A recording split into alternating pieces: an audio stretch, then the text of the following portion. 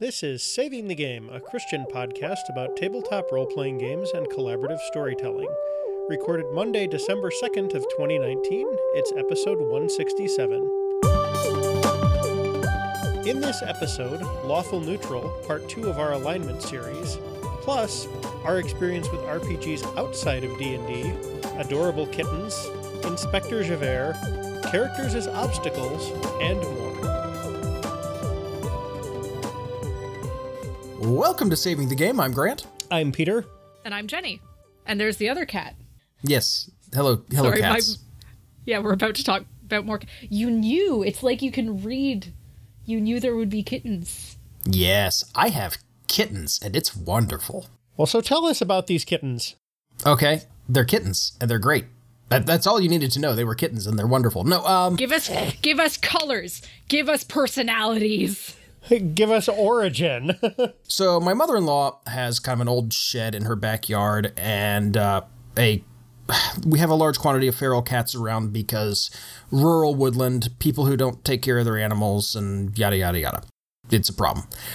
Anyway, this mother cat showed up with a bunch of kittens, and we tried to kind of move them up to our yard. We have a old shop, different old shop on our land, and tried to move them into there, but the mother cat absolutely refused to be taken with her kittens, so we suddenly found ourselves in possession of 5 little kittens who needed lots of TLC because they were definitely eating Mama Cat to death. Mama Cat could not provide enough for them, so one of either Mama or kittens were going to go.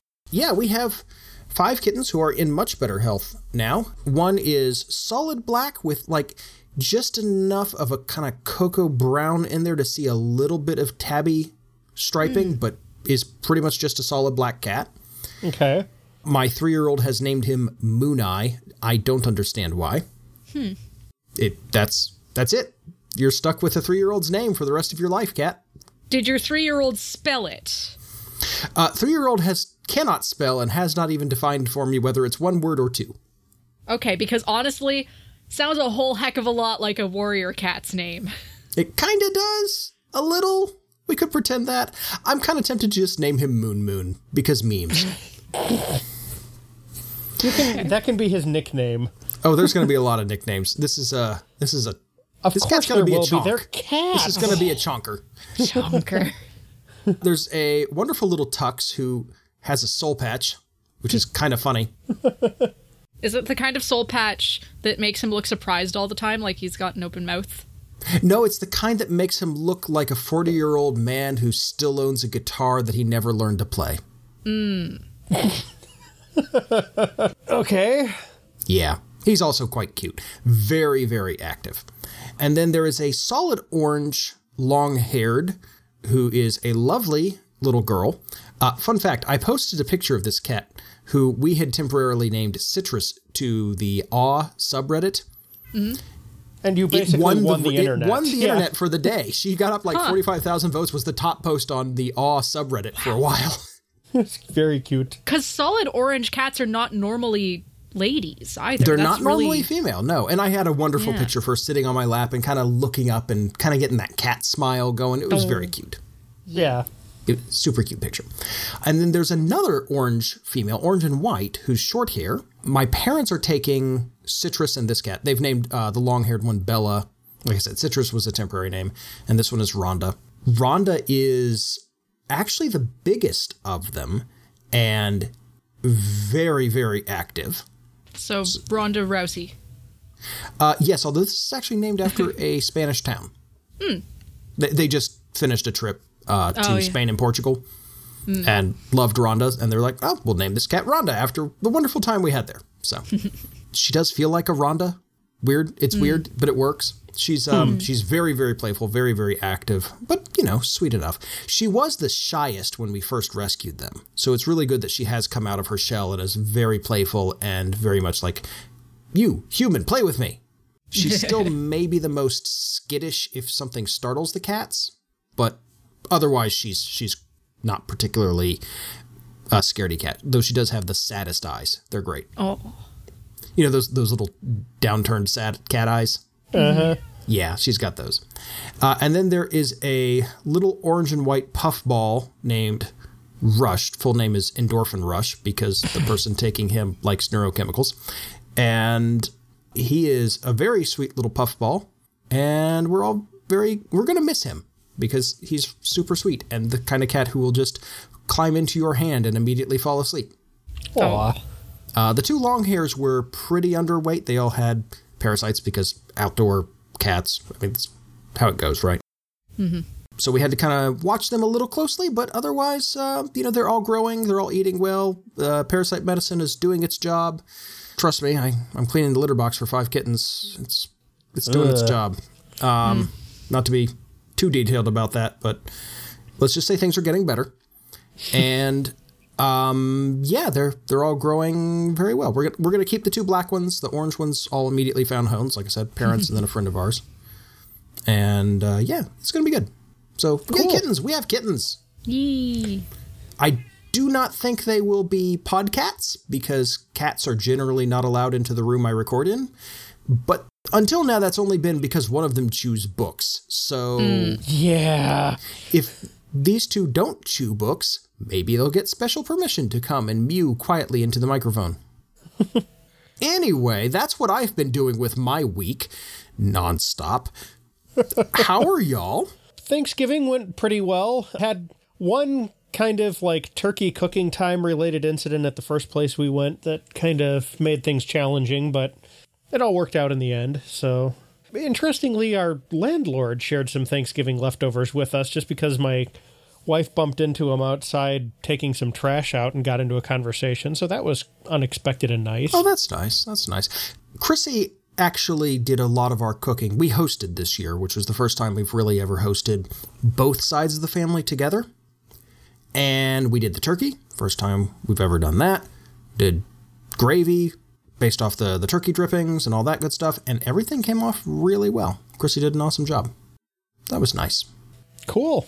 I didn't have Thanksgiving. No, you had it a while back. Yeah, I did. Yeah, you're a Canadian. You celebrated at a different time. Yeah, we celebrated actual harvest. Yep. No, the end of November is just miserable and we needed something. Yeah. It's kind of like why the most hopeful holiday of the Christian calendar is in the middle of December. Yeah. Well, if we're going purely off hope, February, mid-February, we need one, please. I'm begging you. I mean, Valentine's Day is there, but... No, I said a happy holiday, Peter. Oh, come on. You're happily married. Also, you don't married. get time off. I'm sorry. I have a thing about, like, it's not a holiday if you don't get time off. Okay, that's valid. I can accept that. All right. How's everybody's gaming going? My 5e Sunday game continues to go well. I had, like, a half-length session yesterday because... You can probably hear a little bit of it. My voice wasn't 100%, and I've got, like, the mildest but most persistent chest cold. I've just got low-key phlegm and But yeah, it's going good. They're exploring. They're slowly visiting different parts of the map and starting to really care about the bigger picture, so that's kind of cool. They're starting to strategize about doing things so that it'll bring... one rival nation into contact with another rival nation, and those two will wind up, like, chewing up each other's resources because they don't like each other either, and so, yeah, it's cool. How's your vampire game going? It's actually going well, in that we had a vampire session, and that was exciting. How's Powered by the Dark doing? Powered by the Dark is doing okay. We only got to really play with it a little bit, and we're just sort of stepping into the system foolishly, or maybe not so foolishly. I am sort of introducing these guys, all these characters and players to kind of larger vampire society in London, or at least this little part of London for the first time. London is so big and such an important thing, they'd be way out of their depth. So we're technically like in Haringey. Okay. Just one little part of London. That's sort of what we're setting this in. As such, there was a lot of just talking to NPCs, so there wasn't a whole lot of rolling the system and making things happen, but we did a little bit, and we're going to do more. So we'll see how it goes. In some ways, it's easing them in. In other ways, it's like, well, did we really use the system? No, I don't know how it works. But yeah, it's cool. As far as other gaming, okay, so I think longtime listeners to this show know that I struggle some with anxiety and depression. And lately, the depression's been hitting me hard.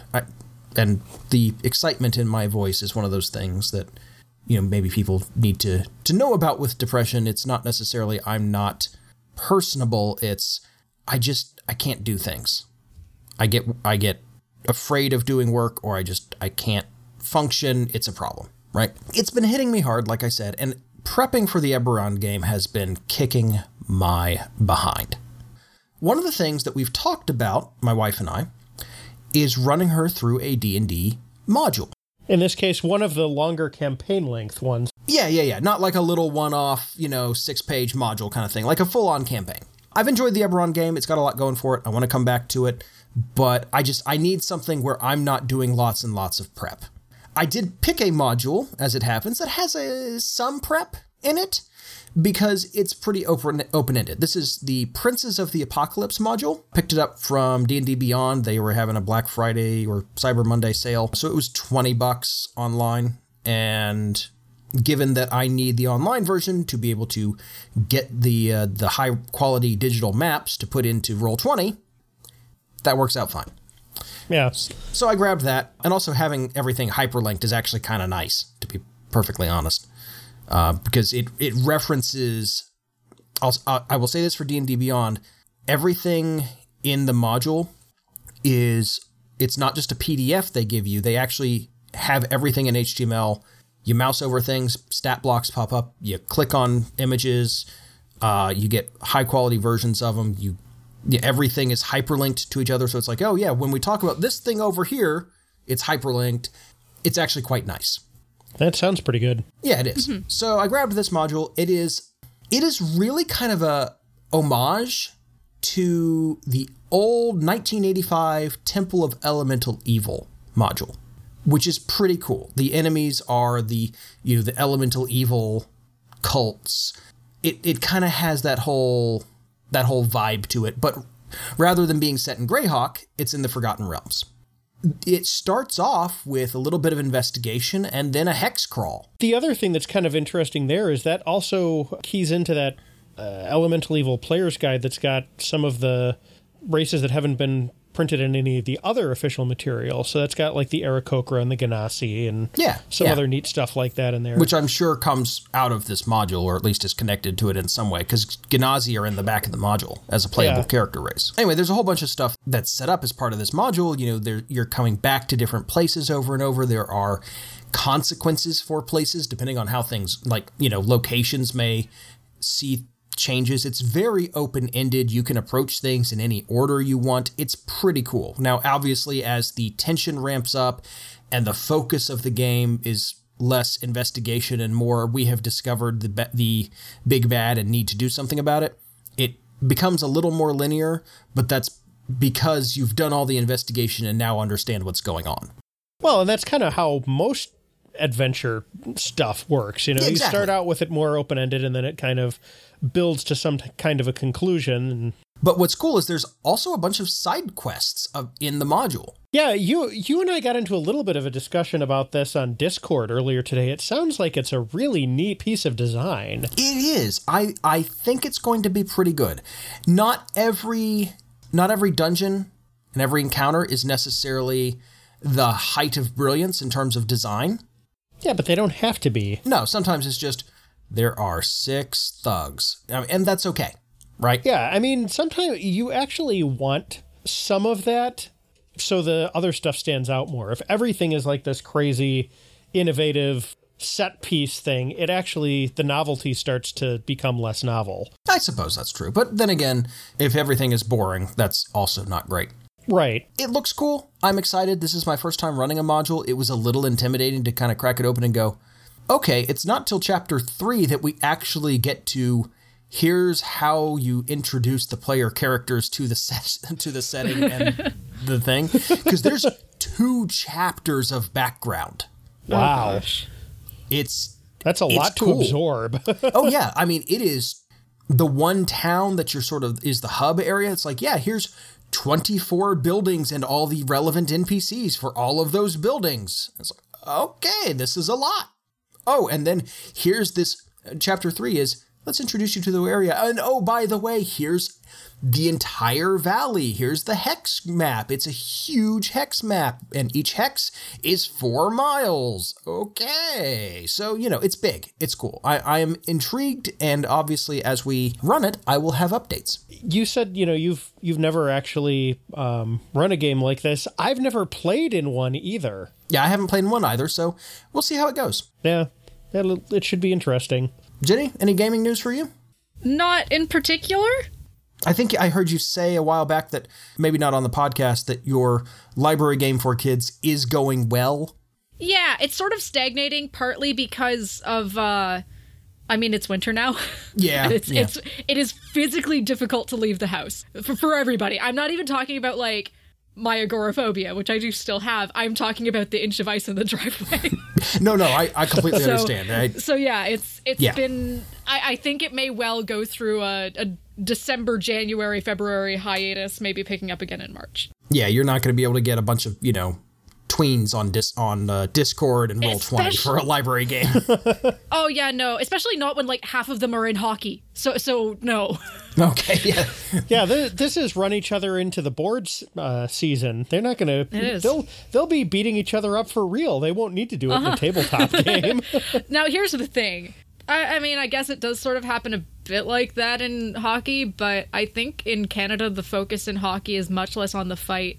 Like, there's the old school thought of like, oh no, yeah, hockey, it's okay, fighting's just part of the game. Well, no, stop it. It's really, I'm not even be. so much talking about like fighting. It's just hockey's a rough sport. There's a lot of like skating into each other, skating into the wall. Like, a guy recently lost 9 teeth because a puck managed to get under his faceplate. So yeah, it's yeah.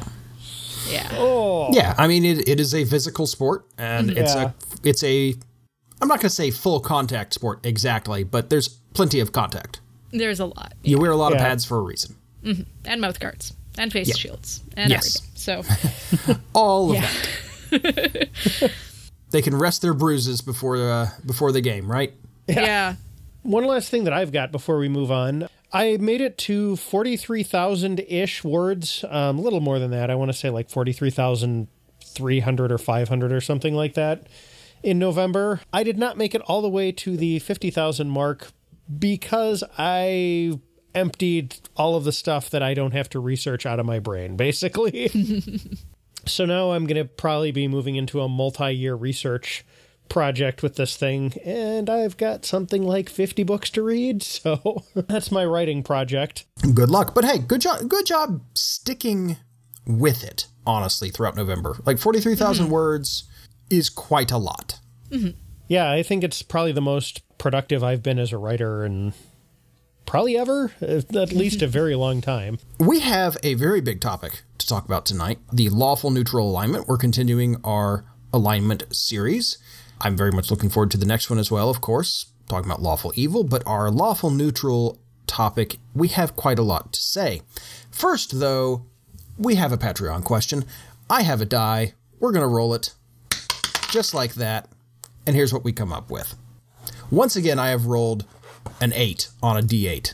I don't know how I do this. I wish I could do it in game.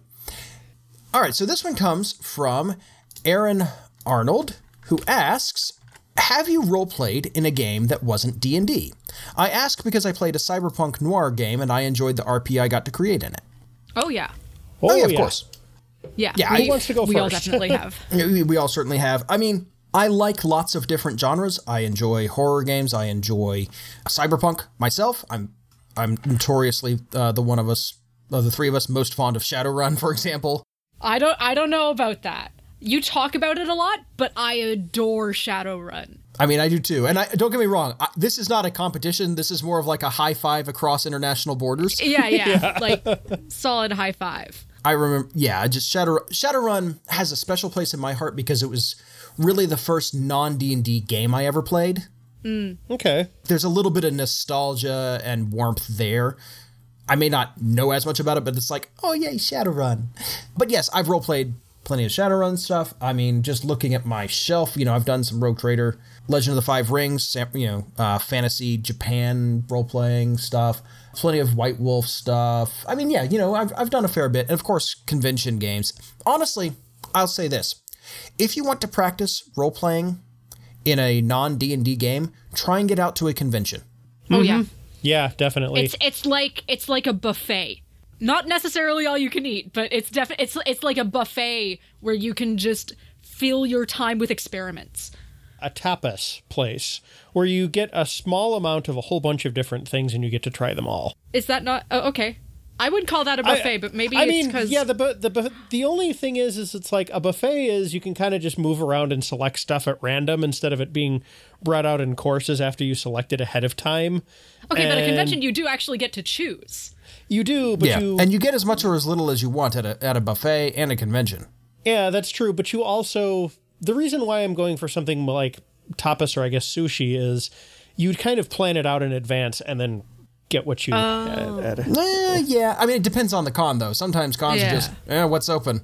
Yeah, there definitely is pickup gaming at cons, so... Save vs. Fear has a lot of pickup gaming. Mostly in the board game section, but there's a lot... Save vs. Fear was just a lot more freeform in general. I'm mostly used to Fear the Con, which is much more structured. Most conventions are structured like Fear the Con. But if you are going for a much less time-slotted experience, then Save vs. Fear is pretty good, with a lot of pickup gaming in there. Yeah. Like, gotcha. You can go there and have an amazing time having signed up for nothing.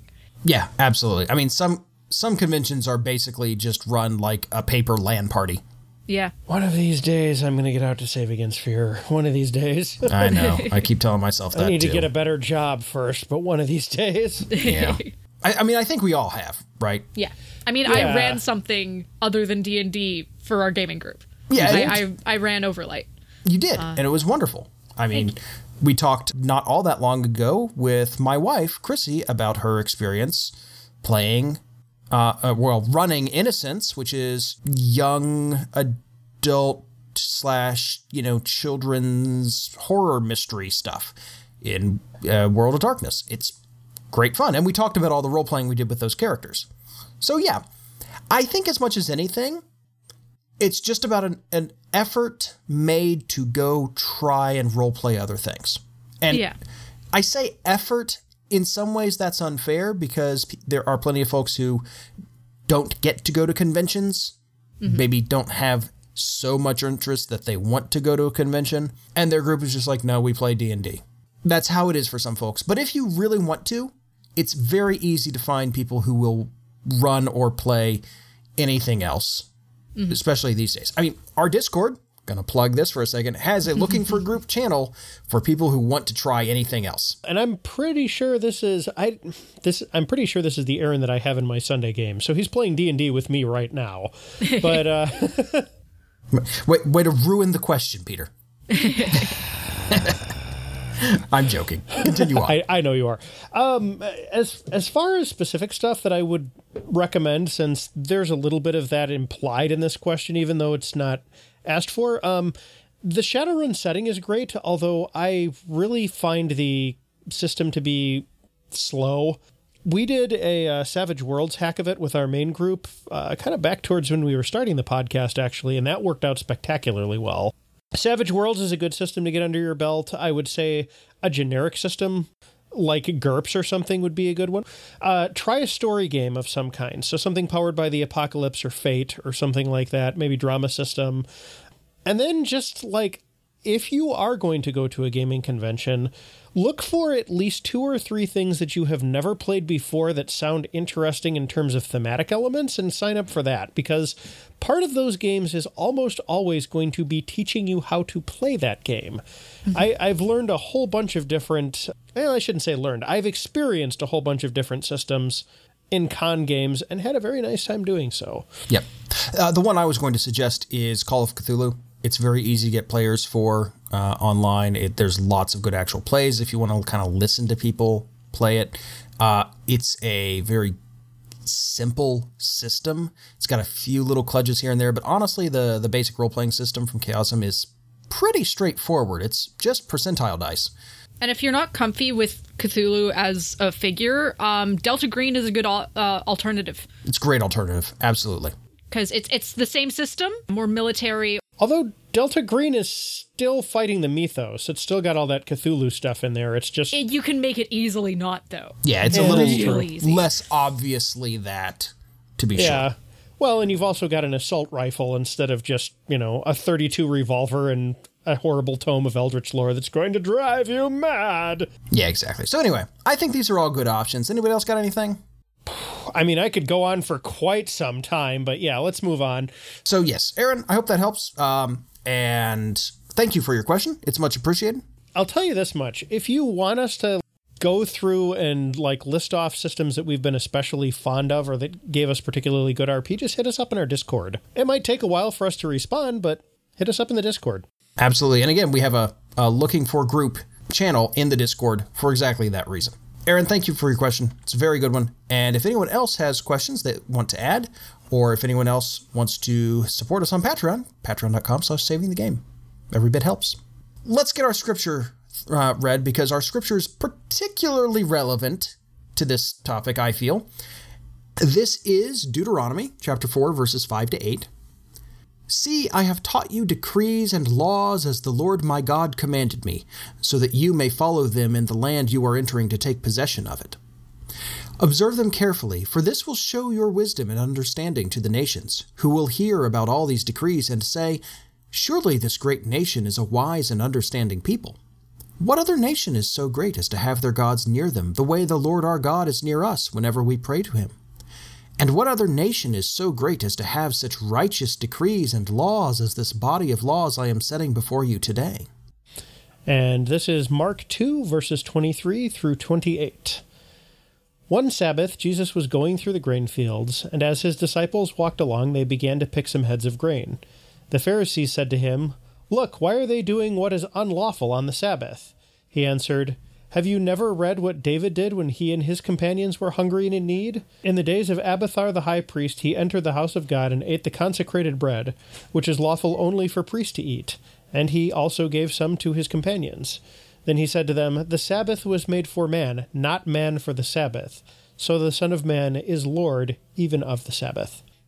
And John chapter 8, verses 1 through 11. Jesus returned to the Mount of Olives, but early the next morning he was back again at the temple. A crowd soon gathered, and he sat down and taught them. As he was speaking, the teachers of religious law and the Pharisees brought a woman who had been caught in the act of adultery. They put her in front of the crowd. "Teacher," they said to Jesus, "this woman was caught in the act of adultery. The law of Moses says to stone her. What do you say?" They were trying to trap him into saying something they could use against him. But Jesus stooped down and wrote in the dust with his finger. They kept demanding an answer, so he stood up again and said, "All right, but let the one who has never sinned throw the first stone." Then he stooped down again and wrote in the dust. When the accusers heard this, they slipped away one by one, beginning with the oldest, until only Jesus was left in the middle of the crowd with the woman. Then Jesus stood up again and said to the woman, "Where are your accusers? Didn't even one of them condemn you?" "No, Lord," she said. And Jesus said, "Neither do I. Go and sin no more." So our topic tonight is, well, lawful neutral alignments. We're continuing with our alignment series, and the lawful neutral alignment is one that I think a lot of people struggle with. And I think I'm glad that we're talking about it so early in this series, because there's a lot of complexity here and a lot of assumptions that many people have that I feel need to be examined. And they can be used, but people need to be mindful. So some common baselines that we want to establish for all these episodes. First, when we're talking about alignment, self-perception doesn't matter, right? We're talking about an objective truth of what this particular character or organization or whatever is, not what they think of themselves as. As Brandon, one of our former co-hosts, was fond of saying, nobody's the villain in their own story. Right. But in this case, we're talking about people who are, in fact, villains, because we're talking about role-playing games and D&D sort of alignments specifically. We have villains. The other thing is that when we're talking about lawful in this context, we're not only meaning law-abiding. It does also mean law-abiding in certain circumstances, but it also means orderly or disciplined or structured or whatever. Some of the archetypes we're going to talk about have a very significant overlap between lawful and law-abiding, and Yeah, we'll cover that. Some don't necessarily. Some do not. Absolutely. Yeah. And that's worth pointing out. The other thing I want to remind everyone is I am of the opinion that many of the poor takes on alignment out there are, if not the direct result of the bad takes on alignment in the AD&D 2nd edition Player's Handbook, certainly magnified by that book. And I'm not sure 5th edition is entirely better. They're just briefer about it. I would have to look at all of the different editions to see if there was an actual, I don't know. I recall 3rd edition not being super bad in terms of alignment, but 3rd edition was bland. I remember that. yeah. 4th edition, they did weird things. Yeah. With 3rd edition, it was more like, you are lawful good, therefore you get these abilities. Stuff like that. You're like restricted to certain classes. Restricted to certain spells, yeah. Yeah, it was a whole thing. Restricted to certain races! Actually, Nothing no, you that I'm bitter you didn't about. have racial alignments that were required in 3rd edition, thank goodness. I believe if you wanted to play any of the non-standard races, there were. So if I wanted to play a centaur, I would have had to have been, I believe lawful neutral. I don't think they had any of the like always lawful neutrals. Yeah, they had a very common, but you very could be strong the preference. exception. But No, I remember that they did because I was told no. I was told, no, you cannot play this because you only ever play chaotic good and therefore you cannot play this. I think that may have been your gaming group rather than what the book said, I Jenny. remember because they pointed to the section of the stat block for the centaur and said no. Let me all right. grab. Well, so first of all, that annoys me. I've already got my monster manual. Don't worry about it. Okay, yeah, but you would be going from like some other race book or something, not what's in the monster manual. Centaurs were in the monster manual. Centaur. So whoever told you this about centaurs was just flat out wrong because alignment is usually neutral good. Usually neutral good. Okay. Yeah. You said they were lawful? Lawful neutral, she said, yeah. I was pulling a very old memory out of Okay, my I mean, that's brain fair. That's fair. for the exact alignment, but I remember being told no because it's not chaotic good. Okay. Well, again, usually is, I think, one of those other alignment terms that a lot of It people still have. rankles me. Yeah, no, I understand. Don't get me wrong, it does with me too, but it wasn't mandated, even though some people were idiots and made it that way. And that's the thing. I think a lot of people are like, well, it said usually, so of course they're all this. No, we're using usually to leave room for individuals. Yeah. You're usually awake. Does that mean you never sleep? Yeah. Also, who decided centaurs were good? Has anyone here read Greek mythology? I mean, There was one. let's was talk all about right. the Rakshasa. Or let's not, because that's a whole episode. Could we not? Yeah. Yeah, that could go in maybe the next episode in this series. No, it can go in the, could we please stop appropriating things from other cultures and doing it badly episode. Real badly. The that Rakshasa too. is the worst. Anyway. Yeah, all right. So, AD&D 2nd edition. Here's the AD&D 2nd edition take on the lawful neutral alignment. To quote, "Order and organization are of paramount importance to characters of this alignment. They believe in a strong, well-ordered government, whether that government is a tyranny or benevolent democracy. The benefits of organization and regimentation outweigh any moral questions raised by their actions. An inquisitor determined to ferret out traitors at any cost, or a soldier who never questions his orders are good examples of lawful neutral behavior." And then the 5th edition take is shorter.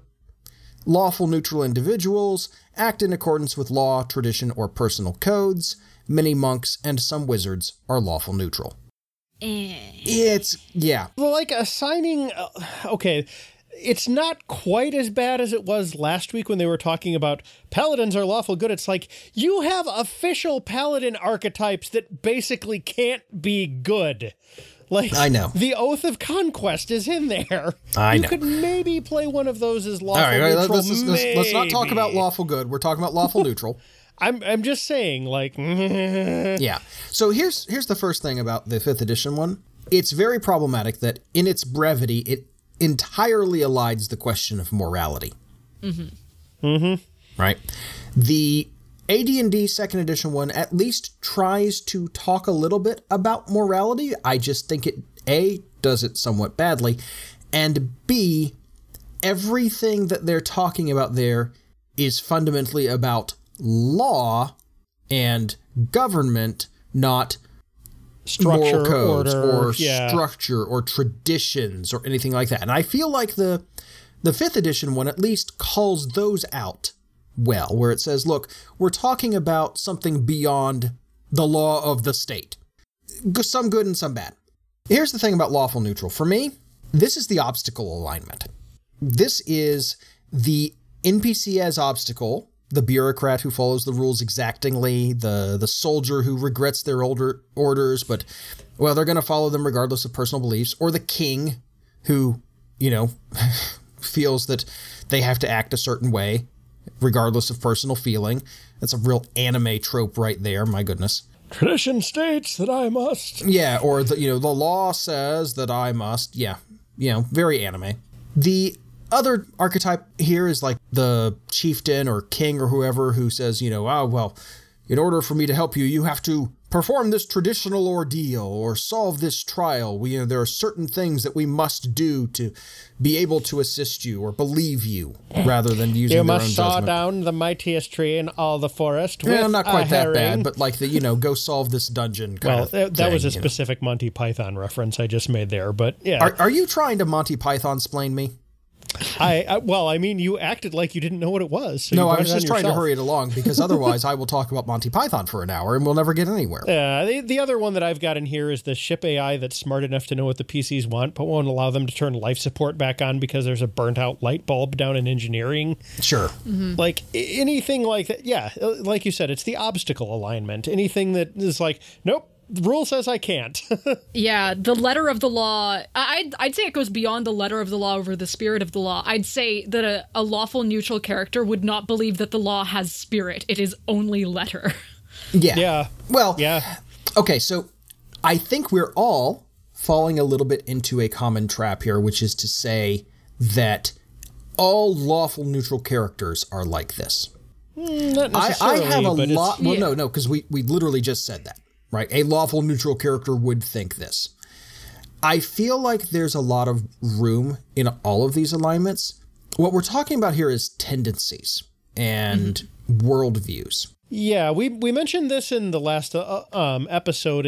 It's about like patterns and what characters do when you kind of average it out over the whole. The whole, you're not like defined by the best or worst or most lawful or most chaotic thing that you've ever done. It's patterns, consistency. There are characters I can think of who may, who I would classify as lawful neutral, but part of their character arc is discovering that the system that they had faith in is not as good as they thought it was, and deciding that it does need to change. Is that a transition maybe from like what we might call a lawful neutral to lawful good?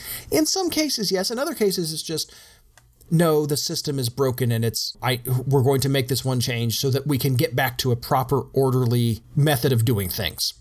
And I want to stress that when I talk about the obstacle alignment here, I'm not necessarily even saying that the characters we've just described are unsympathetic to the needs of player characters. They just believe that they can only help these player characters through laws or traditions or moral codes, not despite those things. Yeah, some sort of condition needs to be fulfilled. Once it is, it's like, okay, the switch is open, we can help you.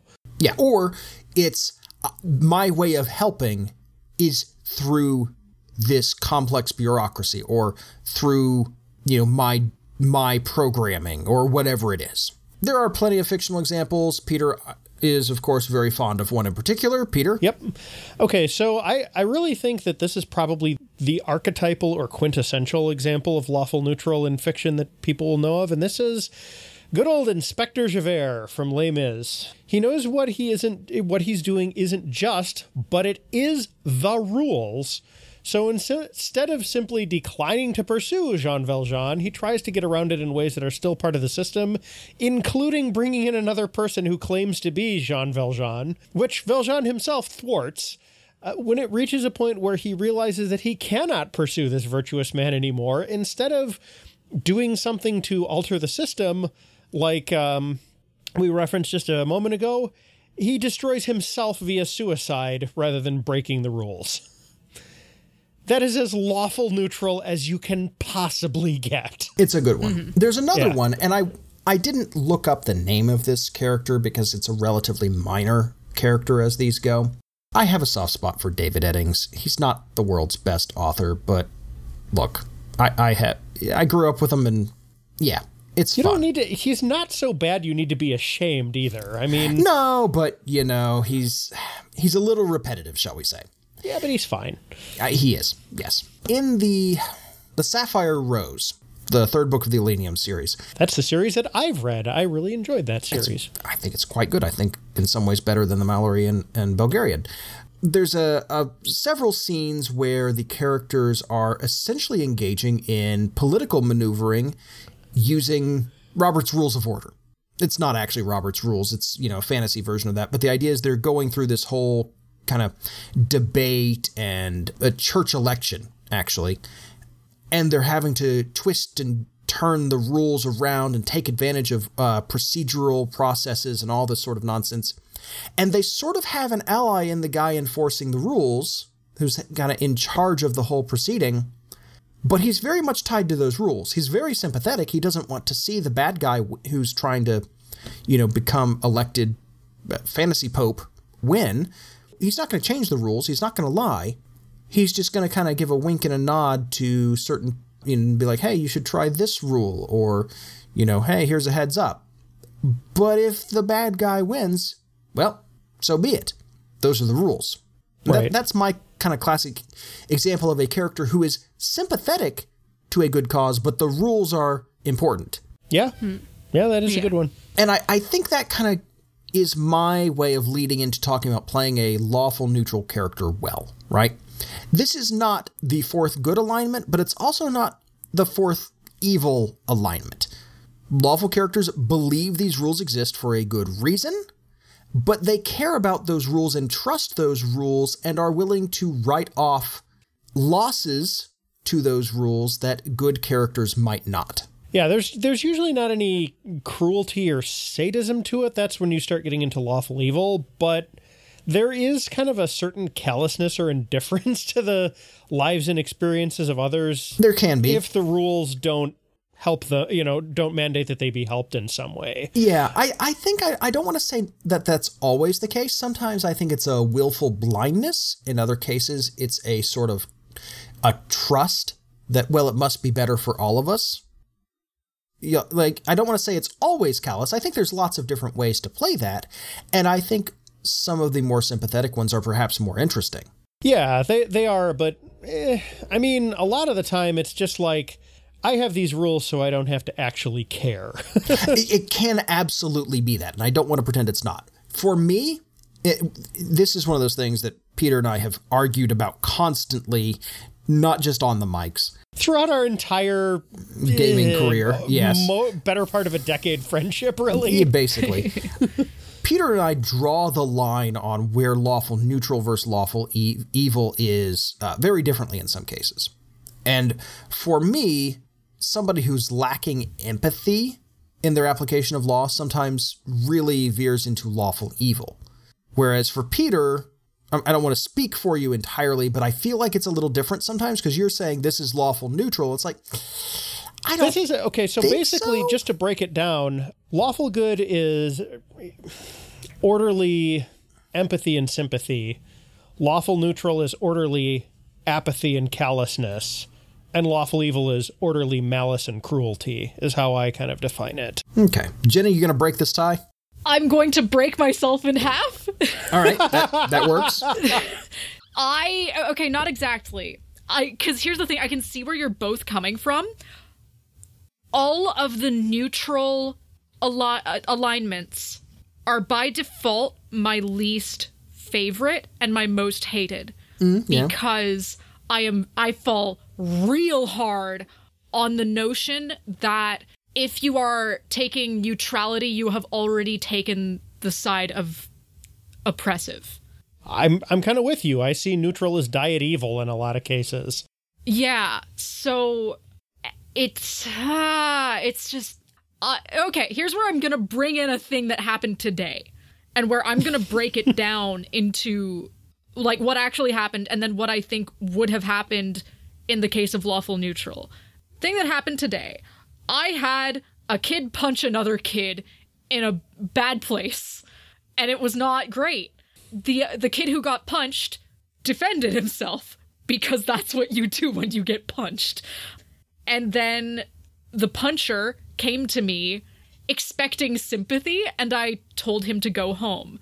That's because that's what happens when you start a fight. I tell the person who starts the fight to go home.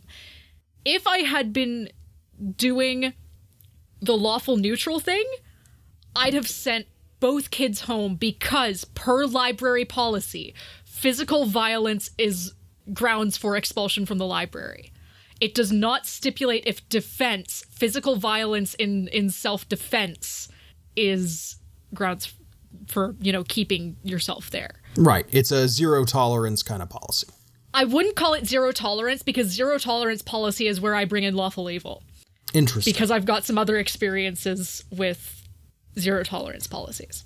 So I would call it a neutral policy, because the policy itself does not exactly state self-defense as an exception for getting expelled. Yeah, it doesn't even mention self-defense at all. It's just like, if you punch, you get kicked out. That's it. I'm simplifying the story a huge amount here, but like, if I had kicked both kids out, I would consider that to be a real big bad, because it is lawful, but it is still wrong. And so it doesn't matter if it's the law or not. If I'm doing a wrong, I'm doing a wrong. This is why we're glad that we have public servants like Jenny in place in some places. Thank you. For me, I feel that is... I would classify that under lawful neutral, but I think it is that very callous sort of lawful neutral where it's like, we just want order and we don't care. Yeah. Having seen more malicious systems, I can't classify those sorts of systems as malicious, but they are very much a not our problem sort of code. Yeah. And actually, not my problem is probably like the motto of lawful neutral in a lot of ways. Yeah. It's like, I have a very specific defined set of things that I need to be concerned about. And the list is not subject to expansion unless you file your forms. Yeah, it is that very bureaucratic alignment. Absolutely. Yeah. There are other takes on lawful neutral. I'm personally very fond of, for example, societies of things like ants as lawful neutral. Okay, yeah. I have a fun science fact for you. Everybody ready for a real lawful neutral story here? Science fact time. I'm ready. Sure. All right. So I don't remember the name of the scientist doing this experiment, but it turns out that when ants die, they, after a couple days, exude a particular chemical that has a particular smell, and that acts as a trigger for ants to pick up the dead ant and take it to the dump. Most ant hills actually have a dump where trash is disposed of, and that includes dead ants. So scientists, being little bits of jerks that they are, this particular scientist who discovered this went, oh, that's neat. What happens if I put that chemical on a live ant? Oh. And the answer is other workers pick up the ant and put it in the dump, and the ant believes it's dead. And stays in the dump until the chemical wears off and it goes, oh, wait, I don't belong here after all, and gets back to work. No. Oh my gosh. That's lawful neutral, all right. Yeah. Science facts. They're great. Wow. If I were running a D&D game and I had a society full of ants, I would absolutely want that kind of behavior, right? Mm-hmm. Yeah. You're exploring some giant, super ant mound kind of thing, right? Kill the ant and make sure that it's dead before it's like, oh, nope, this has the go in the pile smell. Just pick it up and stick it in there. Right. Yeah. Or wait, if we coat ourselves with go in the pile goo, we get to be brought in. Yeah. Use the system. Yeah, kill one of the warrior ants and then spread the goo on yourself. Exactly. Yeah. So, that idea of like, but the idea of the rules apply to myself even when they are not to my advantage, I feel is extremely lawful neutral. Yeah. Because there's a certain selflessness to it in certain cases where it's like, well, law says I'm getting hung. Give me the gallows. Yeah. There can be that particular archetype where it's like, orders are orders. I'm going to charge, I'm going to charge and, I'm going to die tomorrow because the king said, go do this, or the general said, we're making this last stand, but I could slip away, but orders are orders, and my code says not to run. There was a really interesting post I saw recently about a guy asking one of his friends who used to work on a bomb squad, like, how stressful it must have been. And the guy was like, not really. Either I defuse the bomb, or it's not my problem anymore very quickly. Yeah. Wow. Yeah. That's a blasé attitude to being next to high explosives if ever I've heard one. Yeah. Also, I said diffuse. I meant defuse. We knew what you meant. Yeah.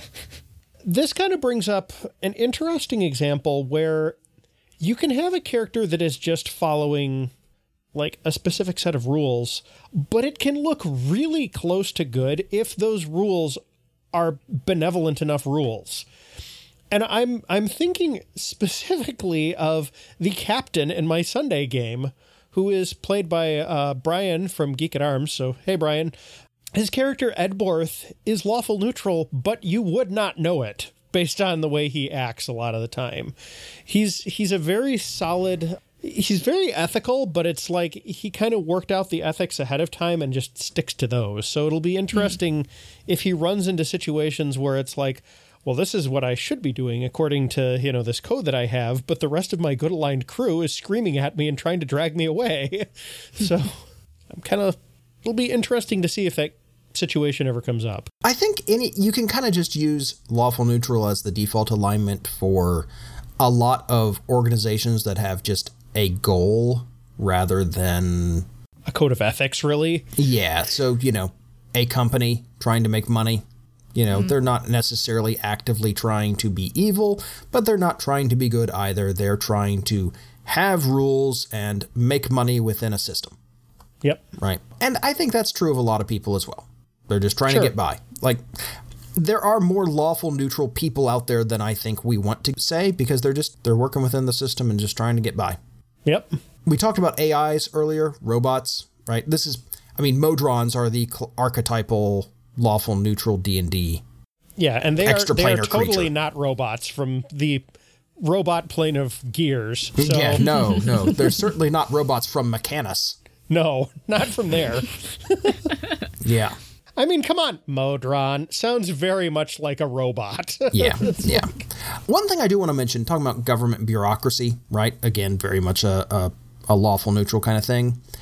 They're not, again, lawful neutral characters are not necessarily unsympathetic, and they often want to do good. And so navigating a bureaucracy or some arcane system of rules can be something a character can be good at and can use to their advantage. And those are good NPCs or good player characters. Actually, one example that I want to give of that from a piece of media that I hope most of the folks listening to this have seen. Have you guys seen The Incredibles? Yeah, of course. Yeah. You know that scene where he's got the old lady in his office? Oh, yeah, and he's like, we actually just I can't rewatched tell it. you I would love to, help you, but I can't. I absolutely would not tell you to file this form and go to this office and give it to this person. And then his boss is like, they are penetrating the bureaucracy. Yeah, exactly. And that's exactly it, right? And that might be lawful good in some ways, right? Oh, but you in can his very easily have a specific case, lawful yeah. neutral character who's like, well, I want to do good, but the rules are this, but I will use the rules to my advantage. And that's not just a bureaucrat. It might be a courtier. It might be a politician. It might be an expert in an industry. It might Could be a hacker. spy. I could very much make a case that lawful neutral includes hackers in many cases because they're all about system. Yeah, Right. that's a real strong argument there, I think. All in all, when the rules matter more than most other things, but you're not actively trying to hurt people, it's lawful neutral, right? Yeah. We've been talking a lot about legal codes and bureaucracy, but anybody with a rigid personal code certainly could qualify for this as well. Monastic orders could certainly be lawful neutral if they are about, say, meditation and personal development and personal enlightenment rather than, say, going out and actually doing good or, worship or something like that. You could make a good argument there, especially in some sort of fictional setting. We meditate upon the great dragon. Yeah, well, I'm looking at this module, right? This Princes of the Apocalypse module. And one of the factions is an order of monks who basically just say, please go away. We're all about worshiping this one thing, and we do it privately. Everybody stay out. We don't talk to anyone. Mm-hmm. I mean, that, it comes off as very lawful neutral to me. As far as some specific advice, I don't want to say that you have to always follow the rules. Again, we talked about this earlier. Not following rules or code should be a challenge for a player character to overcome if you've decided they're going to be kind of generally lawful neutral, because those rules are important. But everybody has a breaking point, and these are barriers to overcome in some stories, not a rule I will absolutely live and die by, no questions asked. It's harder for me to agree that disobeying is a good thing. Now, for NPCs, it may well, serve you to make them totally inflexible. That gets back to like the obstacle thing from earlier. If you want your characters to have to take like another way around or work within the system that this person is, rigidly enforcing or something like that, then yeah, like you've got a good narrative reason to make this character just completely inflexible. What you don't want to do with a lawful neutral character anyways, is have them start moving the goalposts when the player characters start doing what they said. That's lawful evil. Yeah. I agree. That's a good point. Lawful neutral will be like, yes, you have filed all the proper forms. Stamp, here is your magic sword, sir. Yeah, that's exactly it. And that is an excellent point. It's a good catch there. Like I said earlier, this can sometimes look like good if the rules are good enough. It can also sometimes look like evil if the rules are cruel enough, or cruel in this specific situation, because they generally won't break them. They won't change them either, like I said earlier, but they're like, no, that's the rule. It says that, you said this, we have to take you outside and hang you. You had no idea that this was the rule, but that's the rule, Yeah, absolutely. And I think there are, we talked about the use of a lawful good character as an excuse for being a jerk at a table last time. Yeah. You can certainly run into the same problem with a lawful neutral character, but I feel like there are, unfortunately, plenty of real-world examples of this in religious authorities who are extraordinarily strict. I mean, we read 2 pieces of scripture about Pharisees for a reason. Yeah, right. I want to call out a specific example because, well, you're familiar with the term angry God theology, yes? The idea that God is basically just livid at the entire human race 24/7. That was kind of the basis of Jack Chick's theology, the writer of the infamous Dark Dungeons track. In fact, actually, after he passed away, I wrote a blog post that I'll try and remember to link in the show notes about that, because that's some toxic theology. We've actually got significant evidence in Scripture that God is not like that in both the Old and New Testament, but especially in Jesus' earthly ministry. I mean, we've got him crossing the lake into Gentile territory to exorcise this poor guy who is driven mad by demon possession and living in the tombs. Like, he's not even part of Jesus' society, and he crosses a lake to do this. It's like, but that whole angry God theology thing, that's your stereotypical inquisitor, witch hunter, like, the ones that are a little less just homicidal maniacs that are using, religion as an excuse. They can be pretty harsh. Absolutely, they can. Fun fact, that was originally the angle I was going to go with John in the City on the Hill game. Really? Yeah, because a lot of bad stuff happened to him. And at a very young age. And so the original way I was going to go with John was that God is angry and punishes harsh. And it's, and initially I was going to go in a much darker direction with him, but then I had a lot of fun punning around. So so I didn't do that. Well, the game itself isn't all that dark either. So that would have been a little against tone. Yeah. Well, it may have set the tone in some ways. You never know. But yeah, I like John as he is. He's a great character, Yeah. so. Thank you. You know, actually, speaking of that, just a quick aside, the last episode of City on a Hill that we recorded was like a big, lengthy discussion about this kind of stuff. Go check that out. It was a really fun, interesting discussion to be in. Oh, yeah, it was excellent. Definitely check that out. Since we're talking about other podcasts, that maybe suggests that we don't have a whole lot else on this topic. Anybody got anything else? No, I think I'm Not good. especially. I definitely want to hear our listeners' take on the lawful neutral alignment, lawful neutral characters, ways to approach this alignment, other suggestions for playing characters of this alignment in particularly good ways. And I want to stress to everyone, we are using the alignment framework as a tool for discussion here to talk about different types of characters. If you are not playing D&D, hopefully some of these takes on character archetypes still apply. Don't think that character analysis is necessarily only the realm of Dungeons and Dragons, please. Yeah, it very Yeah. much is not. This is just the lingua franca of the RPG hobby, as it were. Yeah, it's turned into a meme beyond D&D. Like, I know a lot of people who found out about D&D because of the alignment chart memes. I know, Yeah. that's just delightful. Yeah, and like we're applying this, like specifically with lawful neutral. We've been talking about AI a little bit. Like, this does not have to be a D&D thing by any stretch of the imagination. Yeah. Absolutely. Well, thank you for listening, folks. If you want to find us on the web, you can find us at stgcast.org or, of course, on Twitter and Facebook as Saving the Game. We're also on iTunes and Stitcher and Google Play and Podchaser and a couple other places. And if you would, please rate and review the show. It helps us enormously. It really does. Go to iTunes and rate and review us. I know it might mean signing up for an Apple ID and, having to remember one more password and all those little things, but every review helps us enormously in our visibility. It really does. And we're not necessarily saying, oh yeah, well, definitely give us 5-star reviews. Those are appreciated, but if you have an honest opinion about our podcast, please express it. We pay attention. Interaction is interaction.